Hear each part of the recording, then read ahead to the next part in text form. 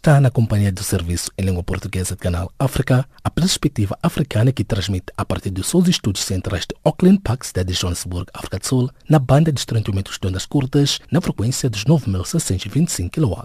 Pode nos acompanhar também através do www.channelafrica.co.za, via satélite e pelo canal de rádio da DSTV 802.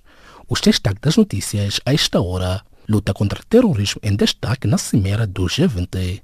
Pelo menos 10 mortos em atentado a posto militar no Sinai, no Egito. População do Santo Gira exige retirada de Dhlakama nas matas. Mariama Samo, já a seguir com o desenvolvimento destas e demais notícias. A vossa especial atenção.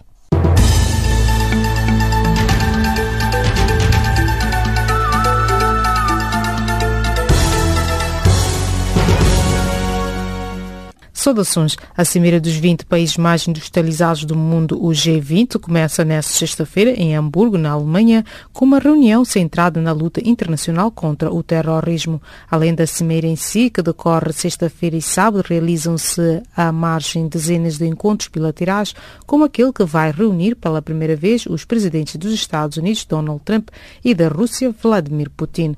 Entretanto, novos confrontos foram registrados esta sexta-feira à margem da Cimeira do G20.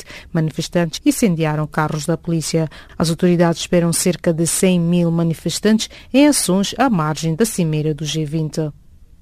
Um atentado com um veículo armadilhado a um posto de controle militar matou pelo menos 100 militares egípcios, informaram responsáveis egípcios. As mesmas fontes que não quiseram ser identificadas indicaram que o ataque começou quando um carro armadilhado chocou com a beira do posto de controle na aldeia de El Bart, a sul de Rafah, tendo-se seguido um tiroteio por parte de dezenas de atacantes encapuzados. Os mortos incluem um alto graduado das forças especiais egípcias e pelo menos 20 outros militares ficaram feridos no ataque. População residentes do posto administrativo de Vunduze, distrito de Gorongosa, na província central de Sofala, pede ao líder da Renamo, Afonso Dhlakama, e os seus homens armados para saírem das matas e se juntarem ao processo de desenvolvimento de Moçambique. O pedido foi formulado quinta-feira na região de Santungira, arredores da Serra da Gorongosa, um grupo de jornalistas que escalou àquela região para acompanhar o processo de retirada das forças de defesa de segurança das posições criadas durante o recente conflito político-militar. A retirada de 8 posições militares que cercavam a Serra da Gorongosa é fruto do diálogo entre o presidente moçambicano Filipe Nyusi e o líder da Renamo, Afonso Dhlakama, para a busca de uma paz efetiva em Moçambique.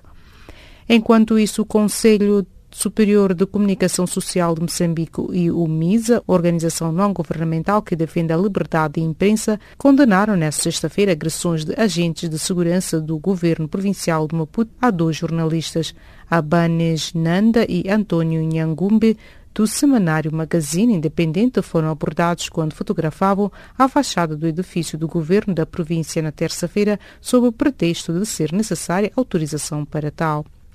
8 militares congoleses foram condenados quinta-feira a penas que vão de 12 meses à prisão perpétua pela morte de civis em Kassai, no centro da República Democrática do Congo, segundo a defesa. O Tribunal Militar de Mbungi-Mayi julgou 9 militares, tendo condenado 2 a 20 anos, 3 a 15 anos e 1 a 12 meses de prisão, disse Jimmy Bashile, advogado dos acusados.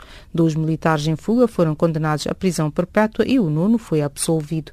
Os militares em fuga e aqueles condenados a 20 e 15 anos de prisão foram condenados pelo crime de homicídio. O presidente da República da Guiné Equatorial, Teodoro Obiang, de 74 anos, um dos chefes de Estado há mais tempo em funções em todo o mundo, lidera o país desde 3 de agosto de 1979, há quase 38 anos. Foi eleito presidente do Partido Democrático, PDGE, por duração indeterminada durante o 6º Congresso da Força Política, que decorreu entre terça-feira e esta quinta-feira, de 4 a 6 do corrente mês, em Bata, capital económica da nação. A declaração solene de que Obiang liderará o partido enquanto for vivo foi aprovada quinta-feira pelo secretário-geral do PDGE, Jerônimo Oza Ekoro, para gáudio dos 13 mil congressistas por assinalarem o 31º aniversário do partido, repisando a sua lealdade ao histórico líder.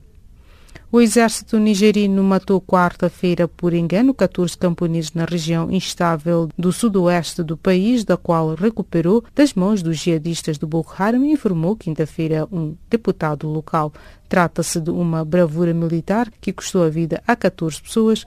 Os refugiados deslocados que regressavam em suas casas próximas de Abadam, que tinham abandonado devido às ações do Boko Haram e que retornavam para preparar os seus campos, declarou um deputado da região de Difa. E desta colocamos o ponto final às notícias de política. Fique já a seguir com Jacob Divan na página do Caleidoscópio.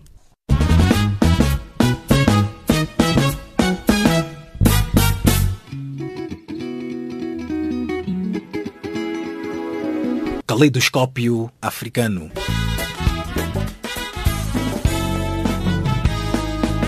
O som da África para o mundo.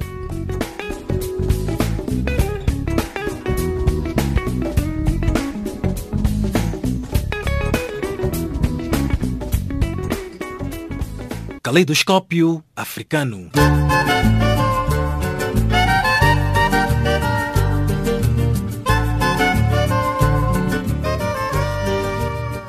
Prezado ouvinte, seja bem-vindo à página de Caleidoscópio do Serviço em Língua Portuguesa de Canal África. Grupos de ativistas realizaram nesta sexta-feira em Hamburgo, Alemanha, algumas ações de sabotagem em linhas férreas e tentativas de bloquear o acesso ao centro de convenções, onde inicia a cimeira do G20. A análise a seguir é do professor catedrático português José Francisco Pavia. Estes encontros normalmente agora têm sempre esta curiosidade adicional de haver sempre manifestações. Enfim, confesso que elas já começam a não ter efeito nenhum, porque de facto parece que são sempre as mesmas pessoas que se movimentam e manifestam, no fundo, contra praticamente tudo. Quer dizer, uma vez é porque é o G20, da outra vez é porque é a OMC, da outra vez é porque é o FMI, da outra vez é porque é o G7 e por aí fora. Portanto, enfim, confesso com toda a franqueza que este tipo de manifestações já não surtem o efeito desejado, ou seja, começam a cansar e parece que são sempre os mesmos que se manifestam basicamente contra tudo e contra todos. Portanto, relativamente às manifestações, é isso que há a dizer. Relativamente à conferência em si, que é isso que é mais importante, no fundo temos várias curiosidades, que é o facto de estar lá presente o atual presidente norte-americano, Donald Trump, que já teve alguns encontros bilaterais.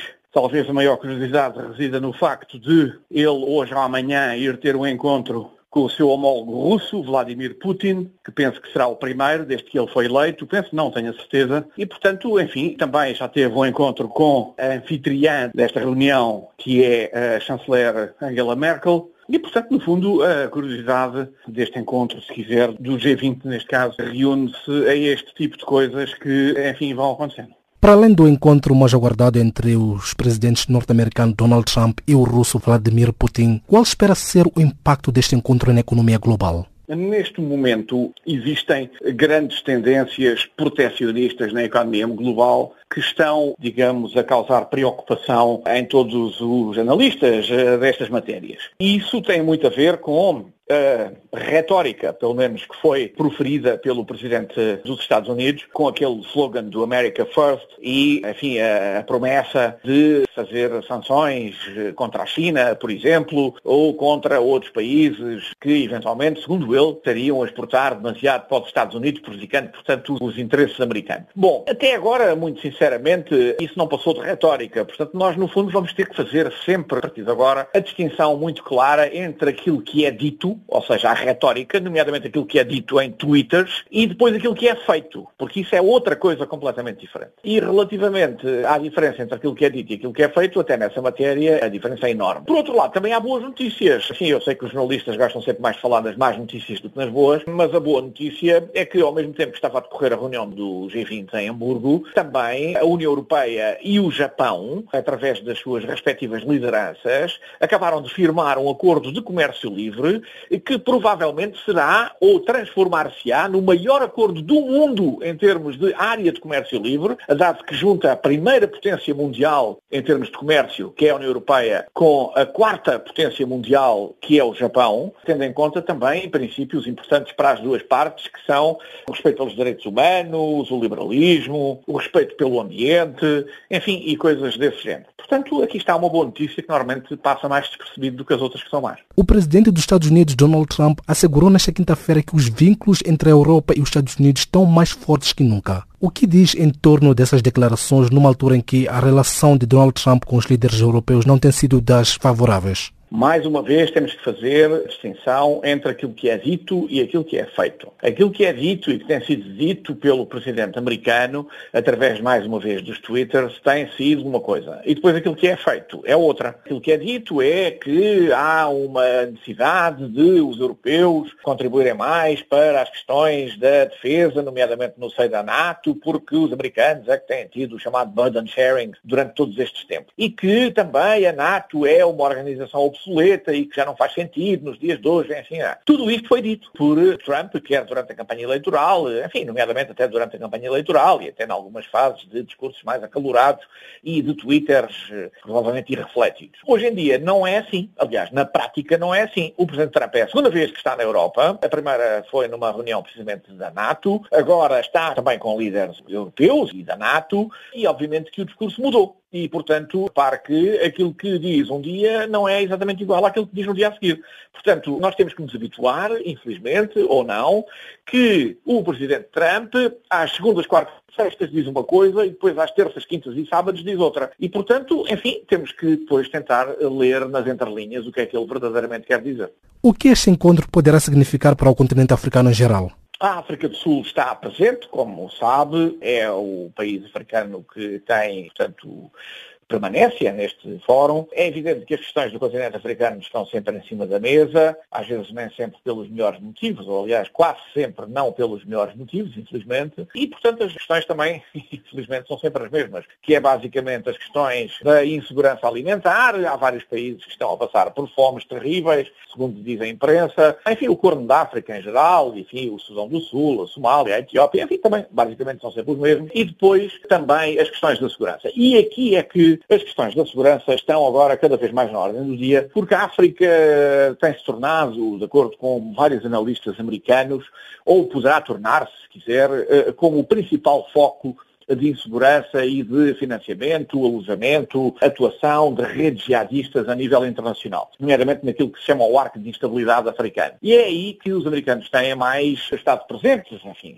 por vezes não de uma forma muito visível, mas estão lá, e portanto talvez se esteja a assistir à transformação de um paradigma que até agora tinha sido o paradigma da ajuda ao desenvolvimento, a contribuição humanitária, etc., por um outro paradigma, que é o paradigma securitário, é o paradigma da segurança, em que, de facto, vão apostar mais nas questões da segurança, na capacitação de forças militares africanas, treino, bases militares e por aí fora. Portanto, no fundo, uma aposta mais nas questões de segurança. Será provavelmente esse o novo paradigma com esta nova administração relativamente às ações norte-americanas em África. Palavras do professor catedrático português José Francisco Pavia, debruçando-vos a partir da capital lusófona, Lisboa.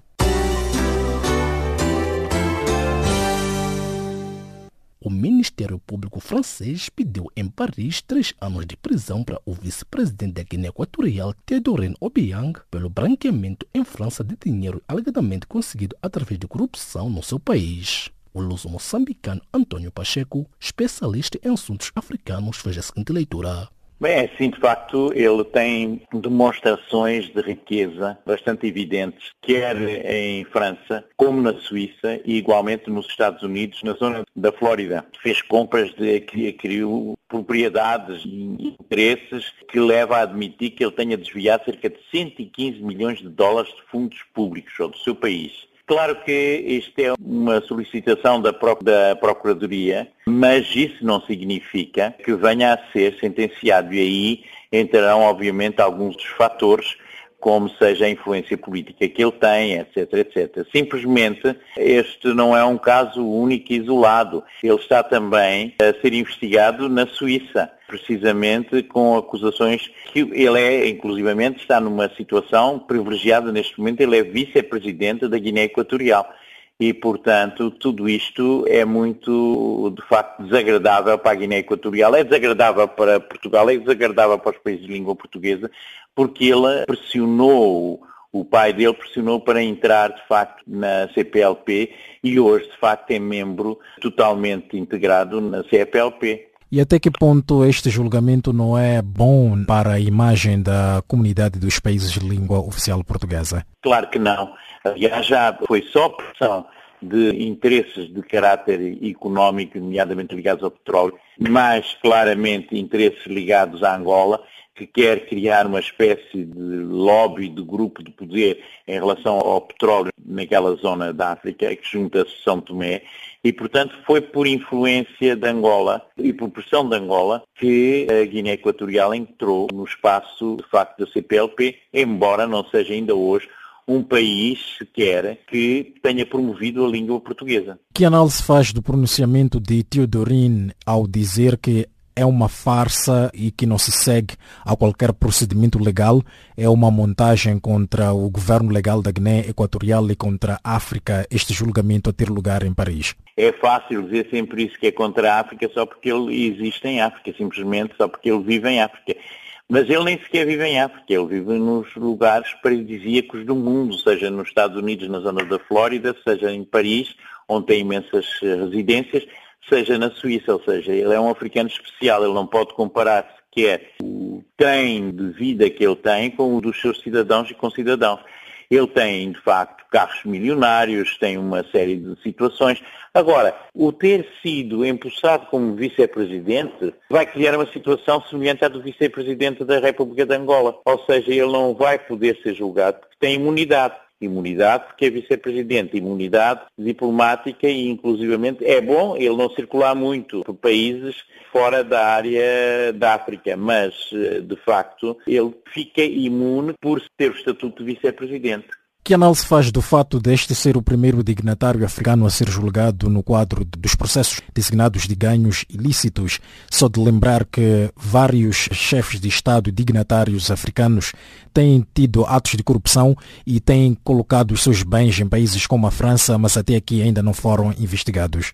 O problema é que a sombra destes dirigentes, sobretudo francófonos, recai sobre as campanhas eleitorais francesas presidenciais. Ou seja, quando se for agarrar na utilização indevida de dinheiros destes países, destes Estados e destes dirigentes, vai-se descobrir rapidamente que andou mão deles nas campanhas eleitorais em fornecimento de dinheiro para muitos dos ex-presidentes da República Francesa, desde Chirac e por aí fora, que toda a gente sabe que a eleição presidencial em França exige, de facto, verbas substanciais e essas verbas são normalmente trazidas clandestinamente pelos dirigentes de países africanos.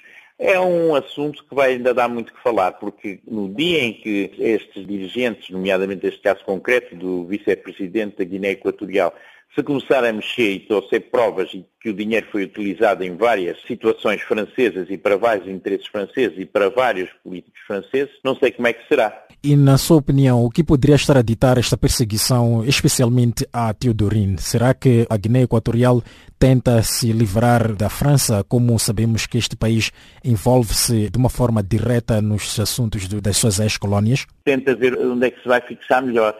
Inclusivamente, ele também está ligado, para além dos Estados Unidos, onde agora há uma perseguição judicial também à volta dos bens que ele possui e da maneira como ele adquiriu esses bens.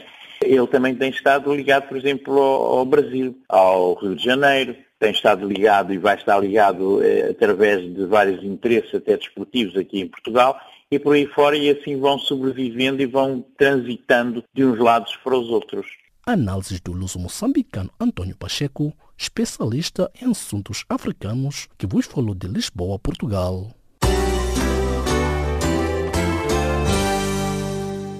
A missão mista composta pelo governo e pela Renamo para monitorar a trégua em Moçambique diverge quanto à retirada das forças de defesa e segurança em Gorongosa. A equipa do governo diz que as tropas já foram desativadas, mas a Renamo rebate e diz apenas que mudaram de lugar. Detalhes com Liso Shadrach a partir de Maputo. Depois da troca de acusações entre membros da Renamo e do governo em relação à retirada ou não das tropas governamentais da Serra da Gorongosa, eis que desta vez os jornalistas foram comprovar o que o ministro da Defesa Nacional prometera. Mesmo no meio de dificuldades de vias de acesso, a equipa de jornalistas escalou esta quinta-feira, sob a direção das Forças de Defesa e Segurança, as 8 posições que o Presidente da República, Filipe Nyusi, prometeu desativar em Gorongosa, na província de Sofala. São elas as posições de Nhamajiwa, Nhanxenge, Pangapanga, Nhancunga, Lourenço e Mangueiras, em Santo Gira. Aliás, em Satungira está instalada a Comissão Mista, um grupo criado pelo governo e pela Renamo para monitorar a implementação da trégua. Borges Nordino, representante do governo na Comissão Mista, disse a jornalistas que todas as posições já foram retiradas. Nós estamos aqui já há aproximadamente 2 meses. Já fizemos a verificação no terreno da retirada das forças nas posições acordadas entre as partes. O que eu sei, o que nós sabemos é que as forças foram retiradas, saíram das posições acordadas entre as partes. A representante do governo na comissão mista garantir que as posições das tropas de defesa e segurança já tinham abandonado os postos. Entretanto, João Buca, representante da Renamo na comissão mista, desmente a retirada das tropas e diz que apenas houve mudança de posições. As posições não estão retiradas, estão a mudar de um lugar para outro lugar. Por exemplo, quero vos contar. Primeiro fomos Nhaulanga, Nhauchenje, aliás, Nhaulanga, Mapangapanga, Nhauchenje. Esses retiraram. Procuramos saber com as populações e com as mesmas forças que nos acompanhavam para Nhaulanga, será que saímos aqui, já estamos na Mangueira. Isto é uma retirada. No Leronço retiraram, foram fixar na base Kanda, aliás, quartel Kanda. E do Nharilosa Vieira em Nhaulanga. Retirada das posições das tropas governamentais desmentidas pelo representante da Renamo, João Buca, que fala apenas de mudança de posições. Por seu turno, o comandante responsável pelas tropas governamentais em Gorongosa revelou que as posições foram movimentadas para Satungira, ou seja, que mantém-se na mesma zona. Onde eu dizia que algumas forças retiradas de algumas posições que onde nós passamos, uma parte das forças vieram para aqui e a outra parte voltou para as unidades de origem. Todas as operações começaram a partir daqui, dessa perseguição dos homens armados da Renamo. Quantas posições vieram se instalar aqui? Aqui é o quartel. Estou a dizer que uma parte das forças retiradas nessas posições onde passamos, uma parte veio para aqui. E uma parte voltou para as unidades de origem. O facto mesmo é que as posições das tropas governamentais na Serra da Gorongosa continuam a cercar a Serra, onde encontra-se o líder da Renamo, Afonso Djakama. Nesta deslocação de jornalistas a Gorongosa para confirmar ou não a retirada das tropas, o grupo de repórteres não contou com a presença de jornalistas da Lusa, uma agência portuguesa de informação, bem como de um repórter do jornal Zambeze, que assim foram proibidos de se deslocar com os restantes jornalistas pelo adido de imprensa do Ministério da Defesa. Lembre-se que o líder da Renamo disse há dias que as posições das Forças de Defesa e Segurança trocaram de lugar, mantendo o cerco contra si em Gorongosa. A Câmara de Deputados nigeriana convocou nesta quinta-feira em Abuja o ex-presidente Jonathan Goodluck por suspeito de corrupção na venda de petróleo durante o seu mandato. Canal África teve o desejo de entrevistar o acadêmico e analista político angolano Almeida Requis. é o problema que enferma o continente africano, em primeira instância, e de seguida não é de estranhar que venha a ser ou tenha sido agora, pelo menos em África e em alguns estados do mundo, quando um presidente está ainda no poder, ele está vestido de imunidades e dificilmente é chamado para estas instâncias. E já Goodluck Jonathan não é o caso, e então surgiram agora, talvez naquela altura já havia suspeita, mas ainda detinha o poder político e possuía, digamos, direitos que lhe protegiam. Já é cidadão normal e tem que responder. Quando dizia que é frequente, sobretudo em África, embora temos que ser realistas, hoje o problema daquilo que nós falamos da má gestão pública já não é só o problema da África, mas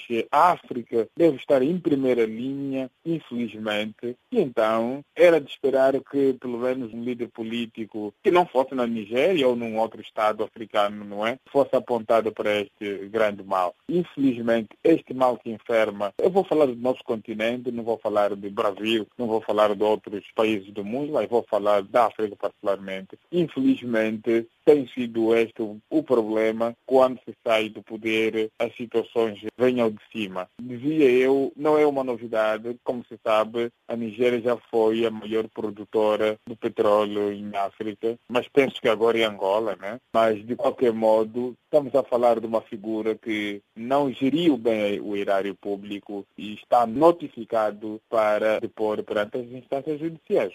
Segundo fontes nigerianas, estão igualmente envolvidas neste negócio autoridades nigerianas, italianas e holandesas. Que comentário faz do possível envolvimento destes países do Ocidente? Pois é, como se eu soubesse. Eu dizia que este comportamento não é só da África, é para vermos que o petróleo é um recurso de primeira linha, dificilmente se poderia entrar num negócio dessa natureza e sem qualquer implicação do Ocidente. Infelizmente, agora também tenho que fazer o rastreio para encontrarem que indivíduos esses da Itália e outros estados do Ocidente que estavam implicados. Por quê? Porque quando nós, em África, somos conotados por este fenômeno, parece que a Europa não. Agora, façam um rastreio, vão determinar, então, se são instituições de Estado também na Europa, ou então privados que lá estiveram, e que todos eles respondam até provarem a inocência. Mas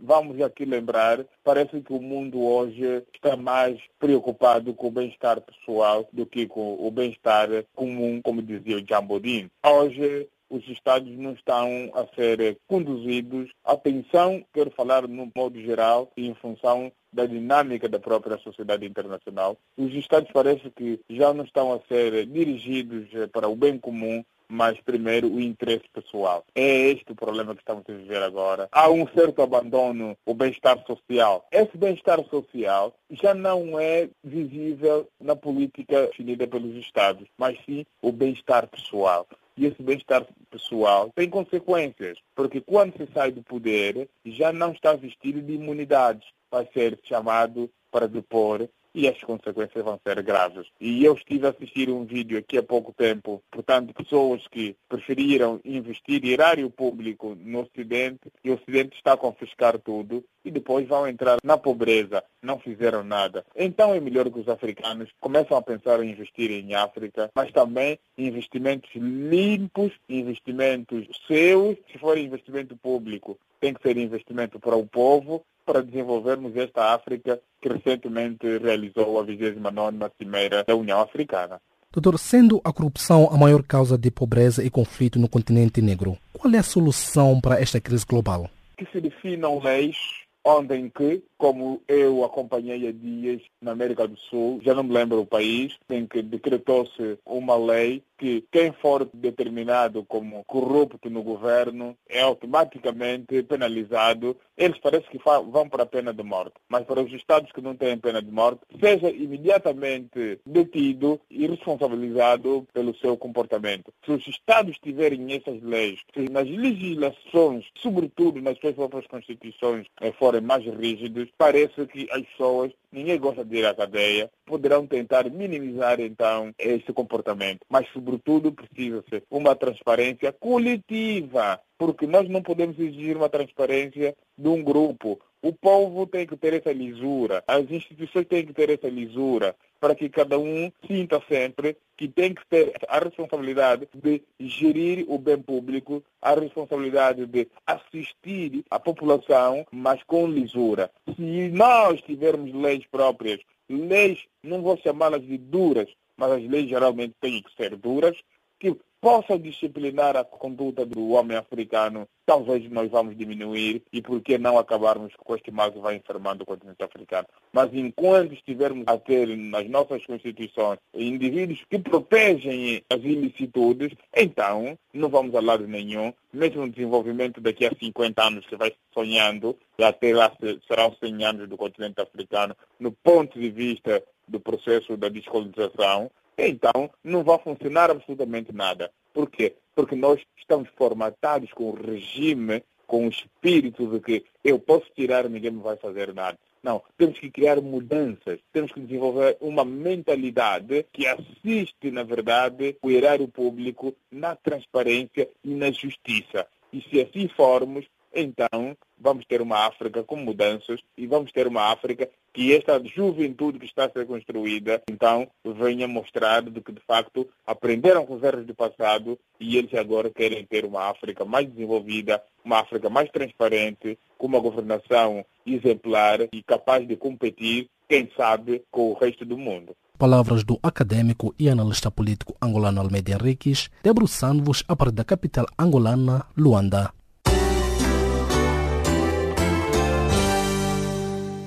Estimado ouvinte, fique já a seguir na vossa estimária emoção na recapitulação das notícias de política a esta hora. A vossa especial atenção.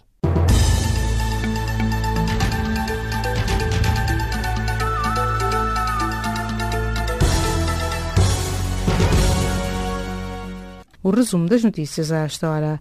A Cimeira dos 20 países mais industrializados do mundo, o G20, começa nesta sexta-feira em Hamburgo, na Alemanha, com uma reunião centrada na luta internacional contra o terrorismo. Além da Cimeira em si, que decorre sexta-feira e sábado, realizam-se à margem dezenas de encontros bilaterais, como aquele que vai reunir pela primeira vez os presidentes dos Estados Unidos, Donald Trump, e da Rússia, Vladimir Putin. Um atentado com um veículo armadilhado a um posto de controle militar matou pelo menos 100 militares egípcios, informaram responsáveis egípcios. As mesmas fontes que não quiseram ser identificadas indicaram que o ataque começou quando um carro armadilhado chocou com a beira do posto de controle na aldeia de El Bart, a sul de Rafa, tendo-se seguido um tiroteio por parte de dezenas de atacantes encapuzados. População residentes do posto administrativo de Vunduze, distrito de Gorongosa, na província central de Sofala, pede ao líder da Renamo, Afonso Dhlakama, e os seus homens armados para saírem das matas e se juntarem ao processo de desenvolvimento de Moçambique.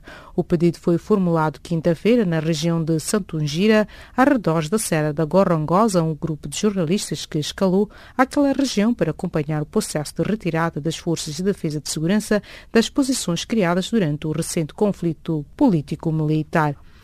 Enquanto isso, o Conselho Superior de Comunicação Social de Moçambique e o MISA, organização não-governamental que defende a liberdade de imprensa, condenaram nesta sexta-feira agressões de agentes de segurança do governo provincial de Maputo a 2 jornalistas. 8 militares congoleses foram condenados quinta-feira a penas que vão de 12 meses à prisão perpétua pela morte de civis em Kassai, no centro da República Democrática do Congo, segundo a defesa. O Tribunal Militar de Mbungi-Mayi julgou 9 militares, tendo condenado 2 a 20 anos, 3 a 15 anos e 1 a 12 meses de prisão, disse Jimmy Bashile, advogado dos acusados. O presidente da República da Guiné Equatorial, Teodoro Obiang, de 74 anos, um dos chefes de Estado há mais tempo em funções em todo o mundo, lidera o país desde 3 de agosto de 1979, há quase 38 anos. Foi eleito presidente do Partido Democrático, PDGE, por duração indeterminada durante o 6º Congresso da Força Política, que decorreu entre terça-feira e esta quinta-feira, de 4 a 6 do corrente mês, em Bata, capital económica da nação.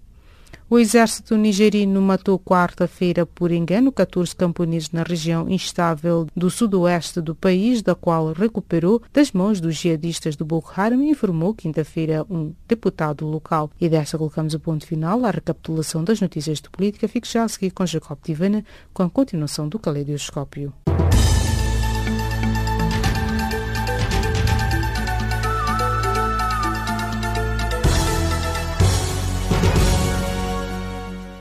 Fica para trás, Maria Moçam na recapitulação das notícias de política, agora sim dando continuidade à página de Caleidoscópio do Serviço em Língua Portuguesa de Canal África. O presidente zambiano Edgar Lungu justificou nesta quinta-feira em Lusaka a sua decisão de instaurar o estado de urgência ao acusar a oposição de ter deliberadamente fomentado os incidentes violentos no país para colocar em causa o veredito do escrutínio ano passado. Maria Moçam sabe mais em torno deste assunto. O presidente zambiano Edgar Lungu justificou nesta quinta-feira a sua intenção de declarar o estado de emergência no país ao acusar a oposição de fomentar incidentes violentos para pôr em causa o resultado das eleições do ano passado.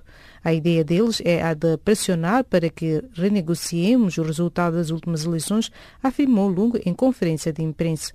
Numa declaração transmitida pela televisão na quarta-feira à noite, o chefe do Estado anunciou que pretende fazer aprovar rapidamente no Parlamento uma lei que instaura o estado de emergência após uma série de incêndios com origem criminosa em mercados ou edifícios públicos nas últimas semanas. Esta terça-feira, o mercado principal da capital zambiana, Lusaka, foi inteiramente destruído pelas chamas. A decisão do presidente surge após vários meses de fortes tensões entre o regime de Lungu e os seus adversários que denunciam o que dizem ser a sua deriva ditatorial. A oposição tem um estratagema deliberado para voltar a discutir a decisão do poder. A ideia deles é instalar o terror e o pânico, defendeu o chefe de Estado. Lungu foi reeleito em agosto passado por uma curta margem face ao líder da oposição, Hakainde Hichilema. O dirigente do Partido Unido para o Desenvolvimento Nacional, o NDP, contestou a vitória de Lungu, argumentando que o ato eleitoral foi fraudulento, apesar de ter sido validado pelo Tribunal Constitucional. Em abril, Hichilema foi preso por ter tentado impedir a passagem da caravana presidencial. Acusado de traição, um crime passível de pena de morte, o político está detido numa prisão de alta segurança a aguardar o julgamento. O clima político na Zâmbia ficou consideravelmente mais tenso após esta detenção.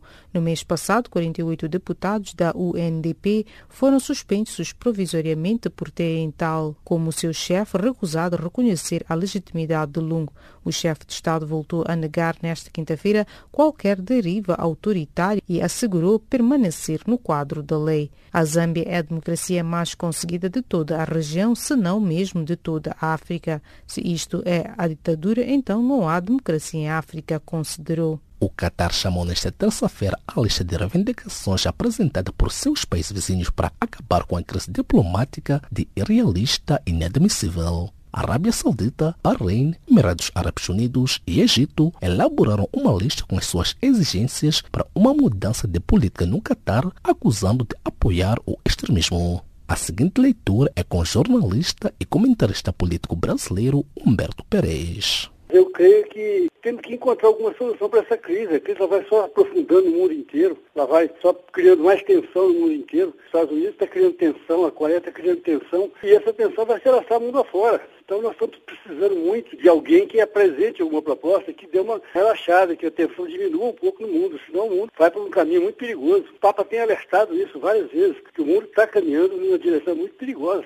O Golfo Pérsico sempre foi um ponto de tensão muito grande por causa da riqueza do petróleo existente lá. Então esse petróleo sempre foi muito disputado. Ao mesmo tempo, naquela região é que existem os grupos muçulmanos mais radicais dispostos a qualquer coisa. Então aquilo ali sempre foi um barril de pólvora prestes a explodir. Só que sempre houve uma contenção, sempre os governos perceberam a dificuldade que seria se aquilo ali desandasse. Desde a invasão do Iraque, que nós vemos a tensão crescente ali. Alguns países ali se alinharam aos Estados Unidos, outros tentaram ficar neutros, mas diante da riqueza que possui debaixo do seu solo, isso é praticamente impossível, porque o avanço do capital é em cima da riqueza. O capital quer controlar essa riqueza.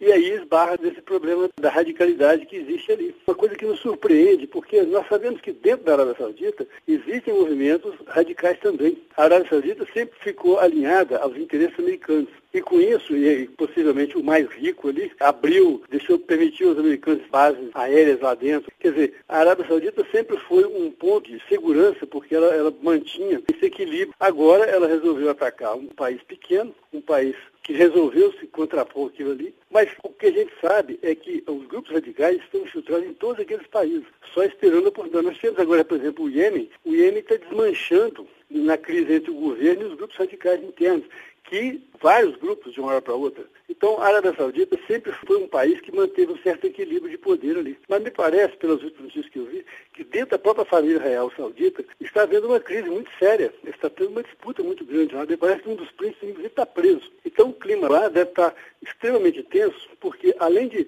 ficar sob ataque interno, eles estão sendo questionados externamente. E isso acaba criando um problema com todos os outros, né? Por sua vez, a Embaixada da Arábia Saudita em Londres refuta-se das acusações da agência inglesa que acusa o país árabe de também apoiar atos de extremismo. Perante estas acusações da think tank, Perez fez a seguinte leitura. Olha, esse problema de acusar a Arábia Saudita, quando os ingleses sempre tiveram uma boa relação com a Arábia Saudita, se eles resolveram fazer alguma acusação, eles devem ter percebido, através dos seus civis de espionagem, que os movimentos radicais estão crescendo lá dentro e a família real não está mais conseguindo controlar. Então, possivelmente, seja nessa linha que eles tenham feito a acusação para fazer a família real assumir uma posição qualquer. E, possivelmente, é isso que está causando essa tensão agora. A gente tem que esperar sempre, no caso da Arábia Saudita, a posição dos Estados Unidos. Porque os ingleses, eles são sempre alinhados, são os primeiros a defender as posições americanas. E dessa vez, eles estão meio calados. Com o Donald Trump, eles estão calados. Eles estão se envolvendo muito, fazendo apoio direto ao Donald Trump. É um fato curioso isso. A Inglaterra sempre aliou os americanos, sempre se posicionou favorável a eles em qualquer situação. Dessa vez, eles estão calados e resolveram agora fazer essa acusação à Arábia Saudita, que é um alinhado americano de primeira hora. Então, a gente imagina que o que deve estar acontecendo na Arábia Saudita é uma perca total de controle interno lá. Além da ruptura das relações diplomáticas desde 5 de junho, Riad, Abu Dhabi, Manama e Cairo fecharam o seu espaço aéreo ao Catar. A Arábia Saudita, grande rival regional do Irão, Bahrein e Emirados, pediram aos cidadãos do Catar que abandonassem os seus territórios e Riad fechou a única fronteira terrestre do Catar. Questionado quem sairia a ganhar com esta divisão que visa dar início a mais uma grave crise regional desde a Guerra do Golfo de 1991, o nosso entrevistado brasileiro elaborou. Quem sempre ganha é o capital. O capital, ele reúne as suas forças. Muita gente fala assim, o presidente vai decidir sobre uma guerra. Não, quem decide sobre a guerra não é o presidente americano. Quem decide sobre a guerra, na verdade, é a indústria armamentista. Pode ver que o mundo movimenta, gira muito em torno, principalmente a economia americana, em torno da indústria armamentista. Então, eu creio que a gente está vendo ali, quando a gente vê falar, a frota tal está posicionando assim, a outra frota está posicionando assim, a Rússia manda navios assim, quer dizer, a gente vê toda uma indústria armamentista se movimentando em torno daquela região. E aí o clima fica muito pesado, porque imagina quem mora lá, que está com a sua vida tranquila, de repente você vê aquela quantidade enorme de armamento de vários países circulando em volta. Então, eu creio que o Catar hoje, ele é um ponto de desequilíbrio ali muito forte. Assim como foi em outras guerras, sempre tem um país que acaba tentando ser uma voz dissonante dos que estão à sua volta e acaba tendo problema, né? Palavras de Humberto Perez, jornalista e comentarista político brasileiro, debruçando-vos a partir de Belo Horizonte, Brasil.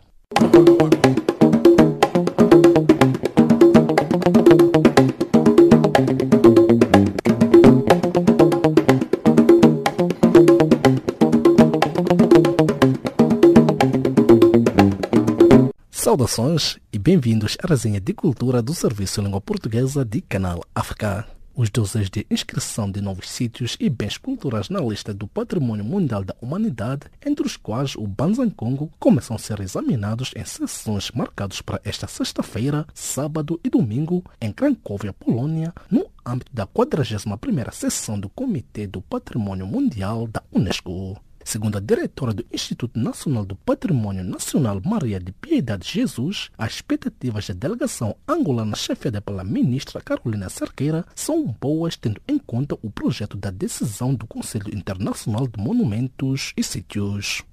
Uma exposição do artista plástico congolês Bondino Mwanda, denominado Espelho Urbano, está aberto desde esta quinta-feira em Luanda, capital angolana, na Galeria Ela Espaço Luanda Arte. O trabalho traz um trajeto inédito sobre salões informais de beleza como forma de mostrar que os espaços urbanos estão em constante transformação, onde os habitantes se adaptam de modo a satisfazer as suas necessidades enquanto seres humanos. De lembrar que Bondino Mwanda iniciou a sua atividade artística em 1993 com apenas 2 anos de idade.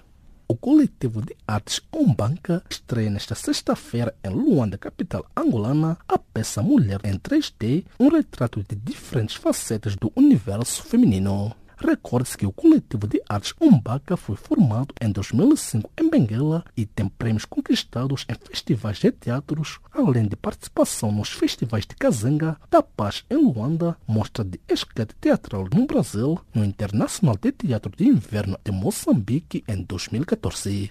No dia 13 de julho, a artista plástica brasileira Belle Roberts inaugura a sua exposição individual de pinturas na Galeria MD Gottlieb, situada no Shopping Cassino Atlântico, no Rio de Janeiro. Serão 9 pinturas com técnicas mistas, óleo com acrílico, que apresentam o universo humano. Toda a teoria da pintura é metafísica e Isabel traduz em alma o corpo humano, muitas vezes retratando como alucinante paixão narcisista, reflexiva, ilusão e sedução. Figurativa por excelência, ela conjuga com traços geométricos a matemática das cores, formando um espectro de sentimentos plenos de energia e de alma.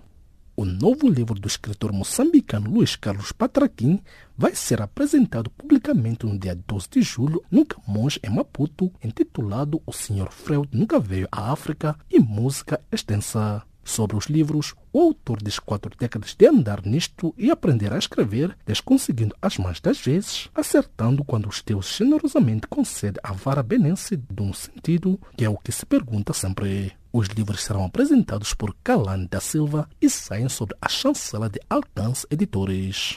Foi anunciado nesta quinta-feira o grande prêmio da edição 2017 do Prêmio Strenga, a maior honorária da literatura italiana reconhecida em todo o mundo. Com 208 votos, o escritor Paolo Cognetti ficou com a primeira colocação. O livro que fez o italiano ser o mais votado é As 8 Montanhas, um romance que parte de um fundo autobiográfico e aborda uma reflexão sobre a volta aos lugares queridos na infância. É uma bela história do encontro de 2 jovens da mesma idade, mas de mundos completamente diferentes. Entretanto, a obra já foi traduzida para várias línguas, inclusive para o português. O filme moçambicano Comboio de Sal e Açúcar permanece nas salas de cinema de Lusomundo, na cidade de Maputo, pela 4ª vez consecutiva desde sexta-feira até a próxima quinta-feira. O fato de ter levado numeroso público às salas fez com que superasse a média de exibição de grandes produções internacionais que ficam normalmente 2 semanas em salas. Comboio de Sal e Açúcar será apresentado em setembro e outubro em 3 outros países, ou seja, em Marrocos, no Festival Africano de Filmes, na cidade de Curitiba, o mais antigo Festival Africano de Cinema, e na Alemanha, no Festival de Filme Africano de Colônia e nas Maurícias. E desta, despedimos de mais uma edição da página de cultura do Serviço de Língua Portuguesa do Canal África. Fique já a seguir na voz de Maria Moçam na página de Economia.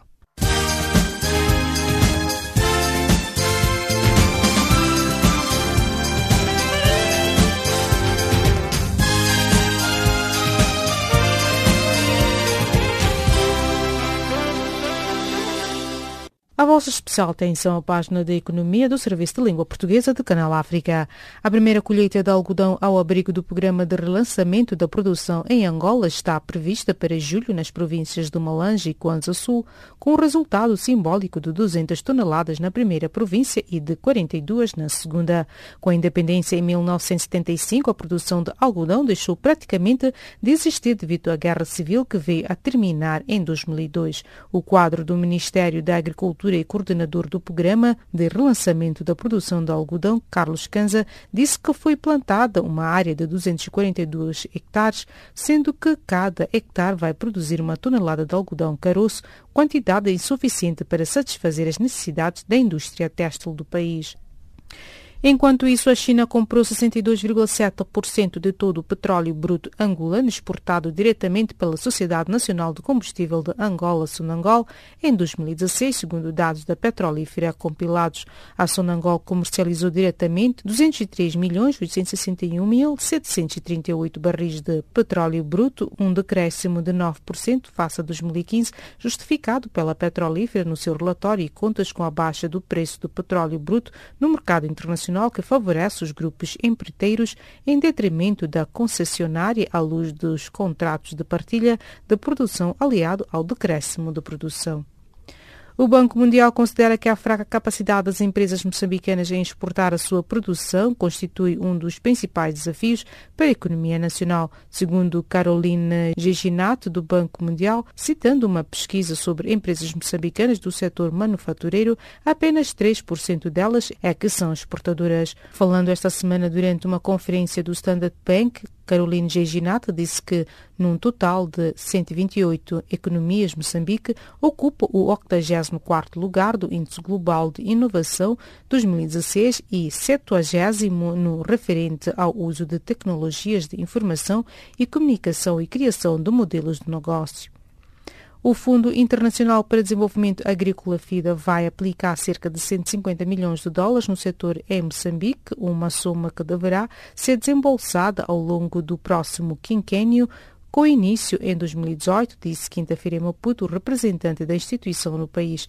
O valor destina-se a apoiar os pequenos agricultores, bem como a aquacultura, disse Robinson Mutande, minutos antes da reunião da revisão de desempenho da carteira de projetos do governo financiados por aquela organização internacional. Na reunião em que participaram representantes do Banco de Moçambique, dos Ministérios da Agricultura e Segurança Alimentar, Economia e Finanças, foi elaborada a estratégia de investimento para os próximos 5 anos. O aumento dos preços de trigo e da carne faz com que subisse o custo dos alimentos a nível global em junho, segundo a Organização das Nações Unidas para a Agricultura e a Alimentação, FAO. O índice dos preços dos alimentos divulgados esta quinta-feira em Roma atingiu 175,2 pontos. O valor correspondente a uma alta de 1,4% em relação a maio está 7% acima se comparado ao mesmo período de 2016. O custo dos cereais aumentou 4,2%, influenciado pelos preços do trigo com alto teor de proteína em resultado do agravamento das condições de cultivo nos Estados Unidos. Já os valores do milho diminuíram devido à colheitas recordes na América do Sul.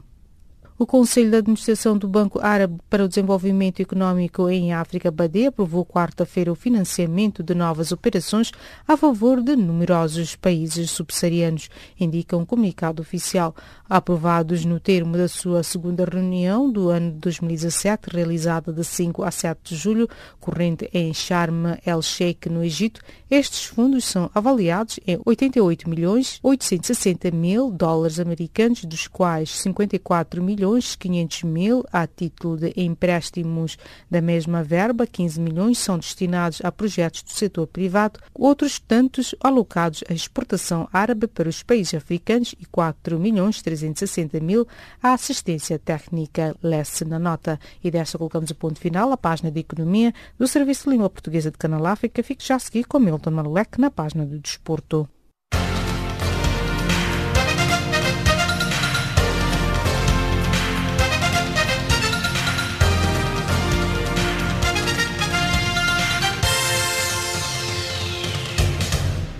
A vossa especial atenção à resenha desportiva do Serviço em Língua Portuguesa de Canal África. A seleção angolana, terceira do grupo D de fase de grupos de Campeonato do Mundo de Sub-19 em basquetebol masculino que decorre no Cairo, Egito, defronta esta sexta-feira o Porto Rico para a fase de consolação entre o 9º e o 16º lugar. Os angolanos vêm de uma derrota frente ao Canadá nos oitavos de final por 65-87. Na primeira fase, a turma liderada por Raul Duarte somou uma vitória contra o Irão e 2 derrotas contra a Itália e os Estados Unidos da América.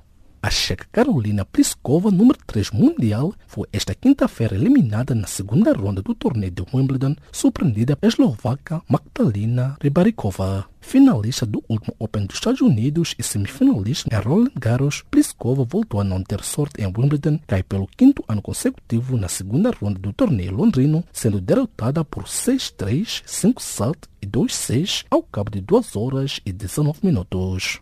Por sua vez, o suíço Roger Federer, terceiro cabeça de série, qualificou-se para a terceira ronda do torneio de Wimbledon, derrotando o sérvio Dusan Lasovic. Em busca do seu 8º título no torneio, o suíço aplicou 7-6, 6-3, 6-2 em 1 hora e 31 minutos. Entretanto, na terceira ronda, Federer vai defrontar o alemão Miska Severev, 27º designado, que afastou o cazaque Mikhail Kukushkin.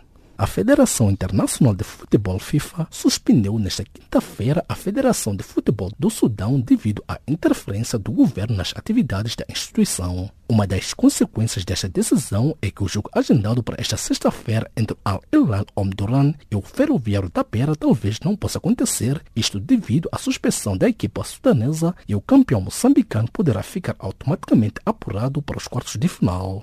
O Supremo Tribunal da Suíça indeferiu o recurso apresentado pelo francês Michel Platini, antigo presidente da UEFA, contra a suspensão de 4 anos de toda a atividade no futebol. Platini esgotou assim todos os recursos possíveis perante a decisão decretada anteriormente pelo Tribunal Arbitral do Desporto. Com a ratificação da pena, Platini só poderá retomar a atividade no futebol no final de 2019.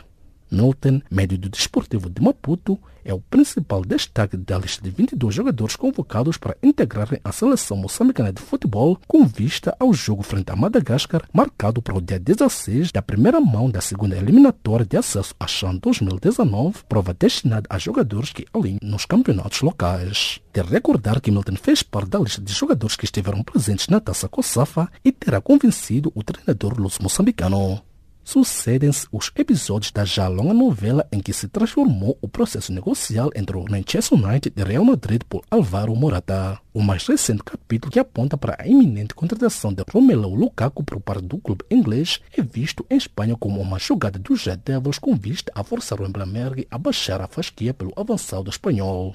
Enquanto isso, o Manchester United está disposto a libertar Wayne Rooney para o Everton sem qualquer compensação financeira. O jogador de 31 anos de idade tem apenas mais uma época de contrato com o clube, mas está claro que pouco espaço tem nos Red Devils, sendo pouco utilizado por José Mourinho. Os planos do Manchester United passam por esta altura não cobrar qualquer valor pela transferência do jogador, possibilitando o seu regresso a custo zero ao Everton, clube onde foi formado. Depois de garantir Pep, o Beşiktaş da Turquia estará interessado em mais um internacional português para juntar ao plantel onde já milita Ricardo Quaresma. Nani é desejado por empréstimo pelo Beşiktaş, que está apostado em fazer regressar o jogador ao país onde já representou o Fenerbahçe. O Valência só aceita ceder o internacional português em termos definitivos, mediante propostas vantajosas em termos financeiros. Ponto final à página desportiva do Serviço em Língua Portuguesa de Canal África.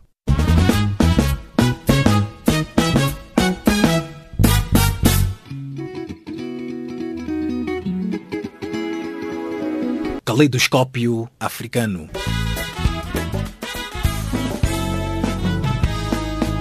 O som da África para o mundo.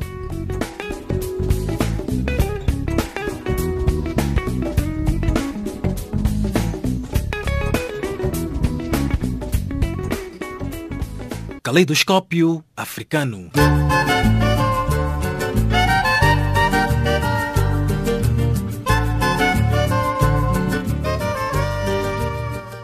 Prezado ouvinte, chegamos assim ao fim desta edição. Edição esta que ficou a cargo de Charles Kumalo, na produção e apresentação de Jacob Tivan, Milton Malulek e Maria Massamo, e nos cuidados técnicos de Tumelo Mukwena. Em nome desta vasta equipe, os nossos agradecimentos e o novo encontro ficou marcado para breve. E desta partimos musicalmente de recordar que logo de seguida estará na companhia do serviço em língua inglesa. Boa noite e um bom final de semana.